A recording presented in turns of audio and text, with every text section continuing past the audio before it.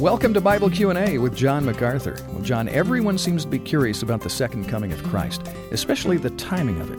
Well, here's a good question. Explain what Jesus meant when he said in Matthew 24:36, "But of that day and hour no one knows, not even the angels of heaven, nor the Son, but the Father alone."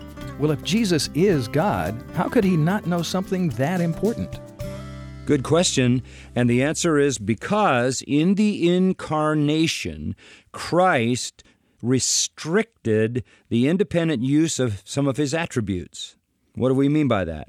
Well, in Philippians chapter 2, it says that he emptied himself. Of what? Of his attributes? Of course not. He couldn't cease to be who he was. But he emptied himself of the independent use of his attributes. There were times when he read people's minds, when he knew what was in the heart of people.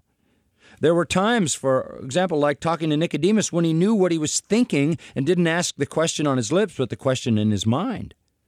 He said, when it came to the end of his life, if I wanted to, I could call for a legion of angels to deliver me.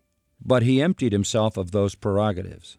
Apparently, one of the things that he restricted himself of was the knowledge of the future time of his own return.